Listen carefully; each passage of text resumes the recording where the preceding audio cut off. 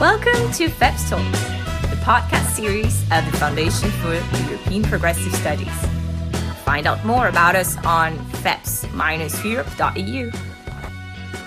Welcome to the new episode of the FEPS Talks. This week, Brussels talks about nothing else but the question of fundamental values, the question of the rule of law, and what to do where democracy is in peril. We couldn't have possibly thought about anyone better to explain what's going on, what is to be expected, than Thijs Reuten, a member of the European Parliament, who is also a very dear and devoted friend of FEPS, whom we have been having an honor to host at a number of the activities. His former career makes him very knowledgeable about the regional and local politics, as he has been a member of the City Council of Amsterdam, and also very, very much experience when it comes to the challenges and quest for democracy in different EU, but also not only EU member states, since he served as a head of policy at the Global Reporting Initiative. Last but not least, Thijs also served as a special advisor to Frans Timmermans by the time Frans was responsible for the Ministry of Foreign Affairs. So he is incredibly experienced and incredibly knowledgeable when it comes to international law and diplomacy. Thank you so much for finding the time and being with us in such a tense week. Yeah, it's a pleasure to be with you. Let's dive into the issue right on. Very heated debate inside of the European Parliament. Entire Tuesday morning in Strasbourg taken by one subject only. Rule of law, primacy of the European law over the national one or vice versa. And the discussion with the Prime Minister of Poland and the President of the European Commission. Could you tell us what exactly has been happening? So much is to be heard about that. Well, the good news, I think, is that it was a good debate in terms of the participation of all political groups. The good news was also, because I was a little bit fearful about the behavior of the Polish Prime Minister prior to the debate, he stayed the whole debate. So even when it was my turn, the Prime Minister was still there to listen to the Parliament. However, he was quite disrespectful towards the Parliament. He used up 35 minutes of speaking time, which is not only unusual, but also, I think, rather disrespectful, as I said. But my biggest concern is actually also that he disrespected his own population, because his main goal was obviously to speak over our heads to his Polish audience. And I think it is disrespectful also to his own people, because he fools them. He lies. He brings lies to the Parliament. He shows a picture of a statesman that uses lies, uses deceiving to operate in the political arena, in the highest democratic body of the European Union. And I think that Poland deserves better. I simply think that Poland deserves better. So issued all kind of allegations also towards us, towards other European member states. And in this respect, it was also a big disillusion, because this is not what you expect from a statesman. Well, let's look at that a bit closer, because indeed, as you said, 35 minutes, this sort of very two-folded way of narrative. On one side, portraying the country that he represents, Poland, as a victim of some sort of a consolidated attack. On the other hand, this sort of threats and allegation and, blackmail language, one could even say. So what's at the core of the matter? Why did it erupt now? Why did he have to come to the European Parliament? And what that is that the European Union knows about what's happening in Poland? Well, it is important also for everyone who did not follow the situation that closely to understand that this is not new. This started many years ago, because you cannot overturn an entire judiciary system overnight, even in Poland. So they started already in 2016, firing judges, nominating their political friends in the judiciary, but also involving themselves as a government in asking rulings from the Constitutional Court, creating sham constitutional tribunal chamber, especially also to influence further the judiciary, the nomination of new judges, etc., take disciplinary action against your own former independent judges. So this has been going on for a while. And as one of the commentators in Poland rightfully said, and I like the quote, it was also used in the debate, made by a colleague, it is a political hit job dressed up as a court case. Because if it would be a genuine judicial difference of opinion between a member state and the European Court of Justice, that would not be so bad, because that is what a court is for, to settle judicial disputes.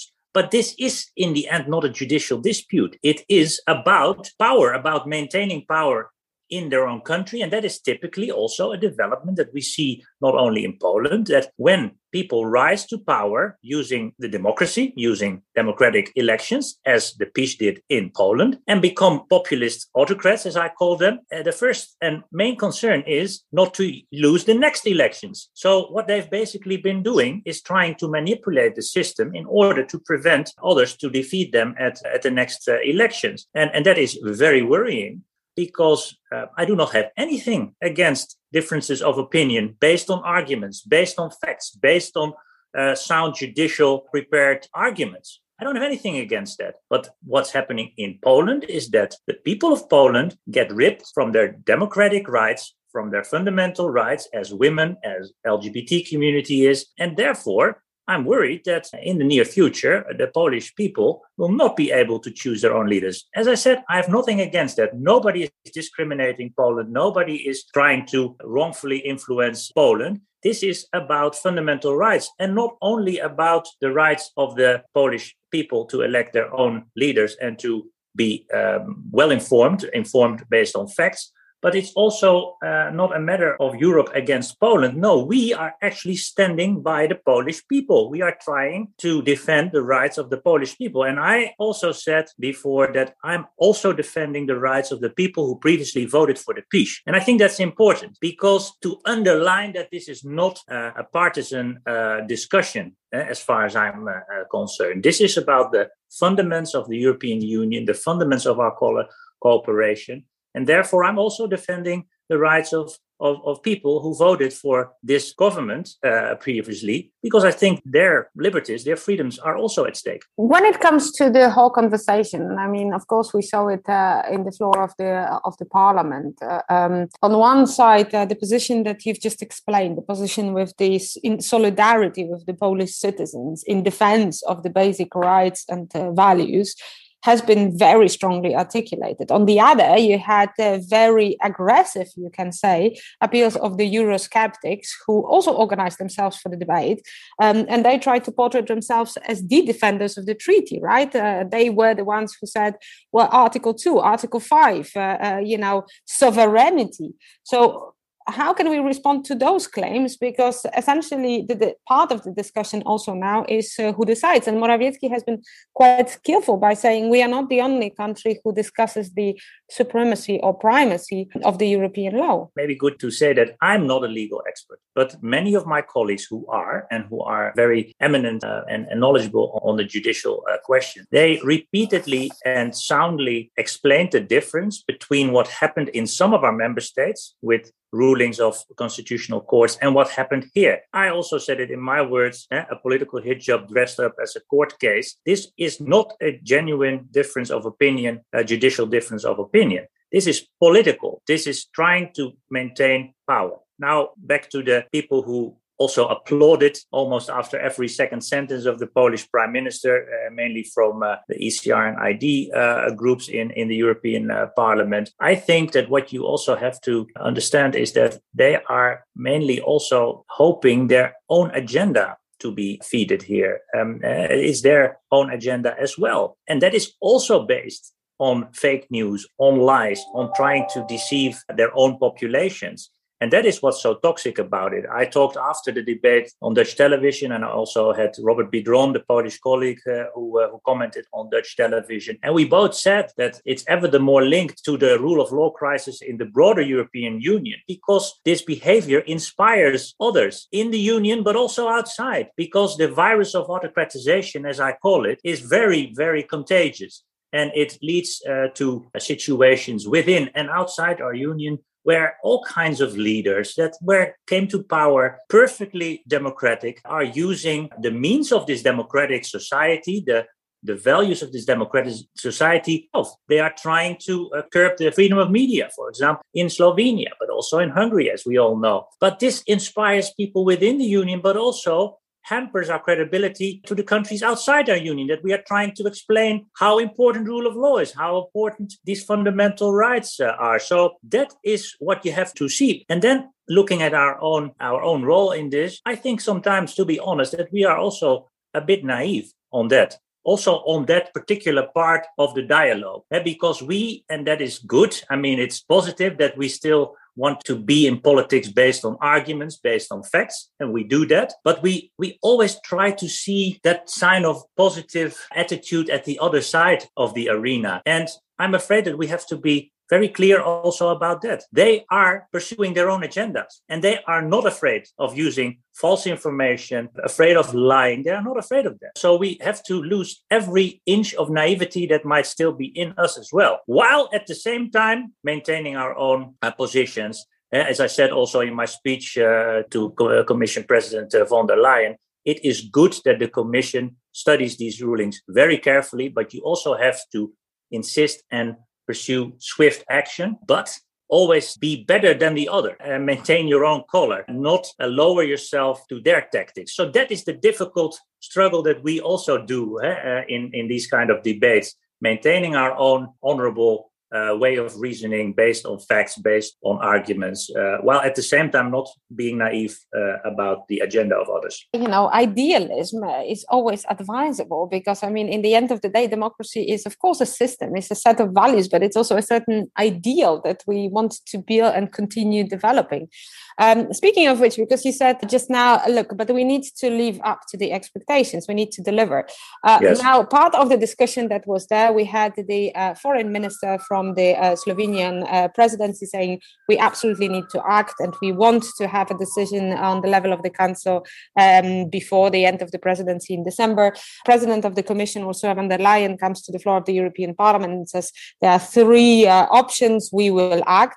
But we know that in the background, there is a struggle between the European Parliament and the European Commission, right, about the effectiveness. And we also know that the European service are saying that the European citizens are absolutely not in favor of investing or helping the countries that violate basic rules. So what can be expected from this? Because it seems like lots of conflicts on the top of one another. Well, a few things on that.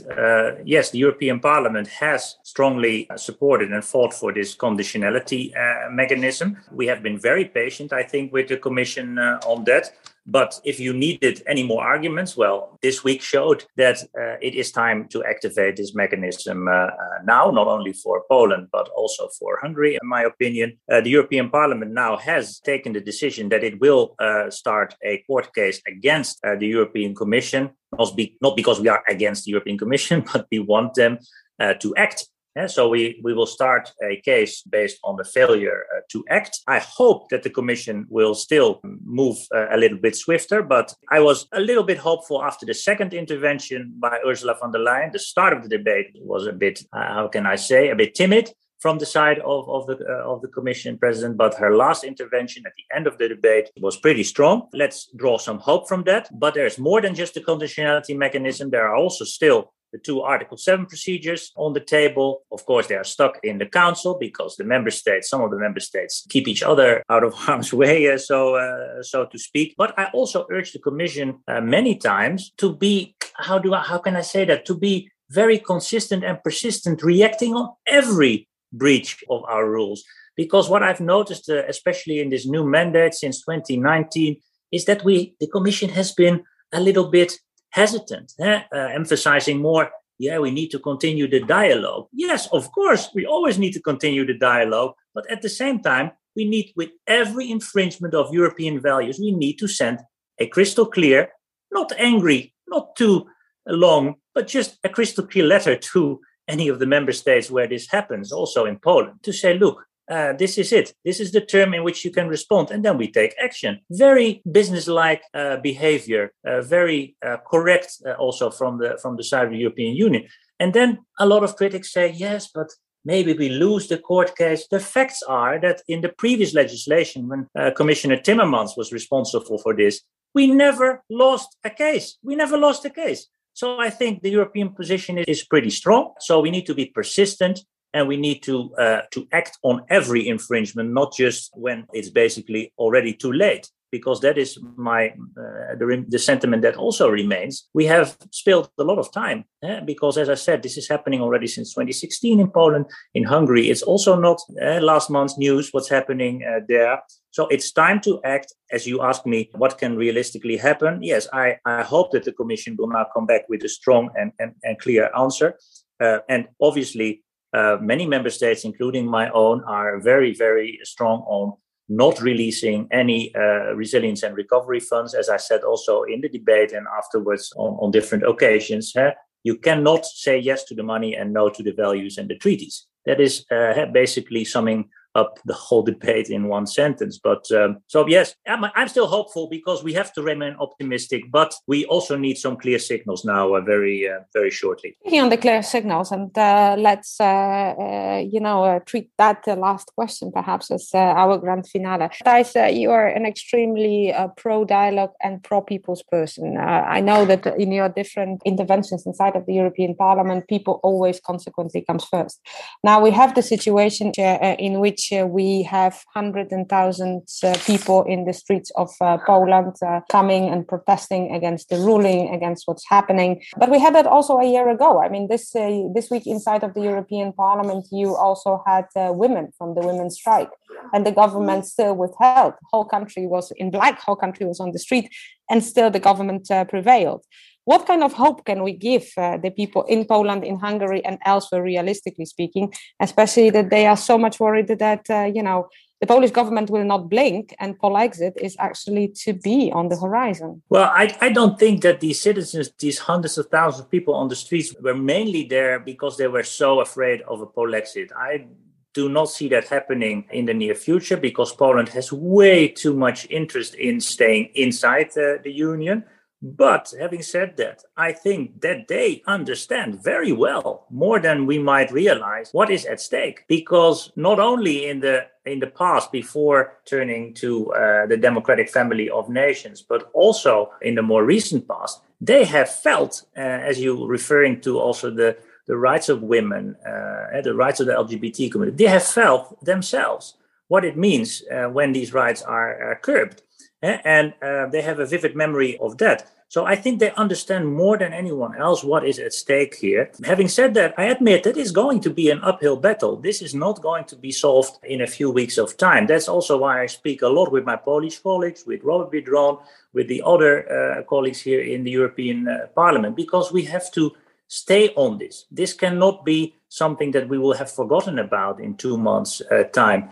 Because ultimately it should be about the debate among the Polish people. The Polish people have to come to terms with themselves and say, look, whatever my more conservative opinions on issues are, whatever my support to individual candidates concerns, but what I need to realize now is who I'm going to vote for, who I'm going to trust the democracy, the fundamental rights of my country to. So, yes, as I said, I am always an optimist, and I think we can overcome these challenges. We have to overcome these challenges because I want Poland to stay in our European family. And I think that we are fighting on the same side as the big majority, the large majority of the Polish people. But the polls also reflect that there is still a big support for the PiS party. That is also related, of course, to the situation at the Polish-Belarus border, which is instrumentalized by the Polish government to maintain some kind of support, maybe even to compensate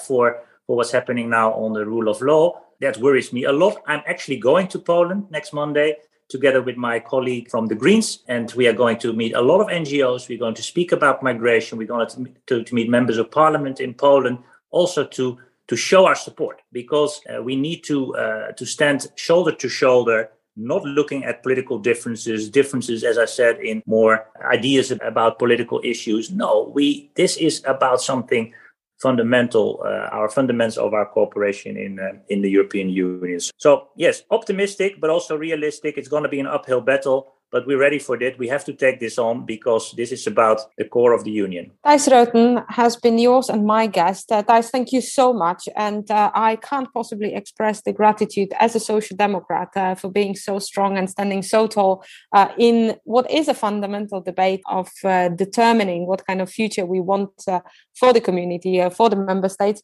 but also for your incredibly humane, respectful and solidaristic approach towards the Polish people, for sending all the signals showcasing that there is still time, there is still way. And as long as we remain united, principle-oriented and clear about a better future that we want to choose, still many things are open.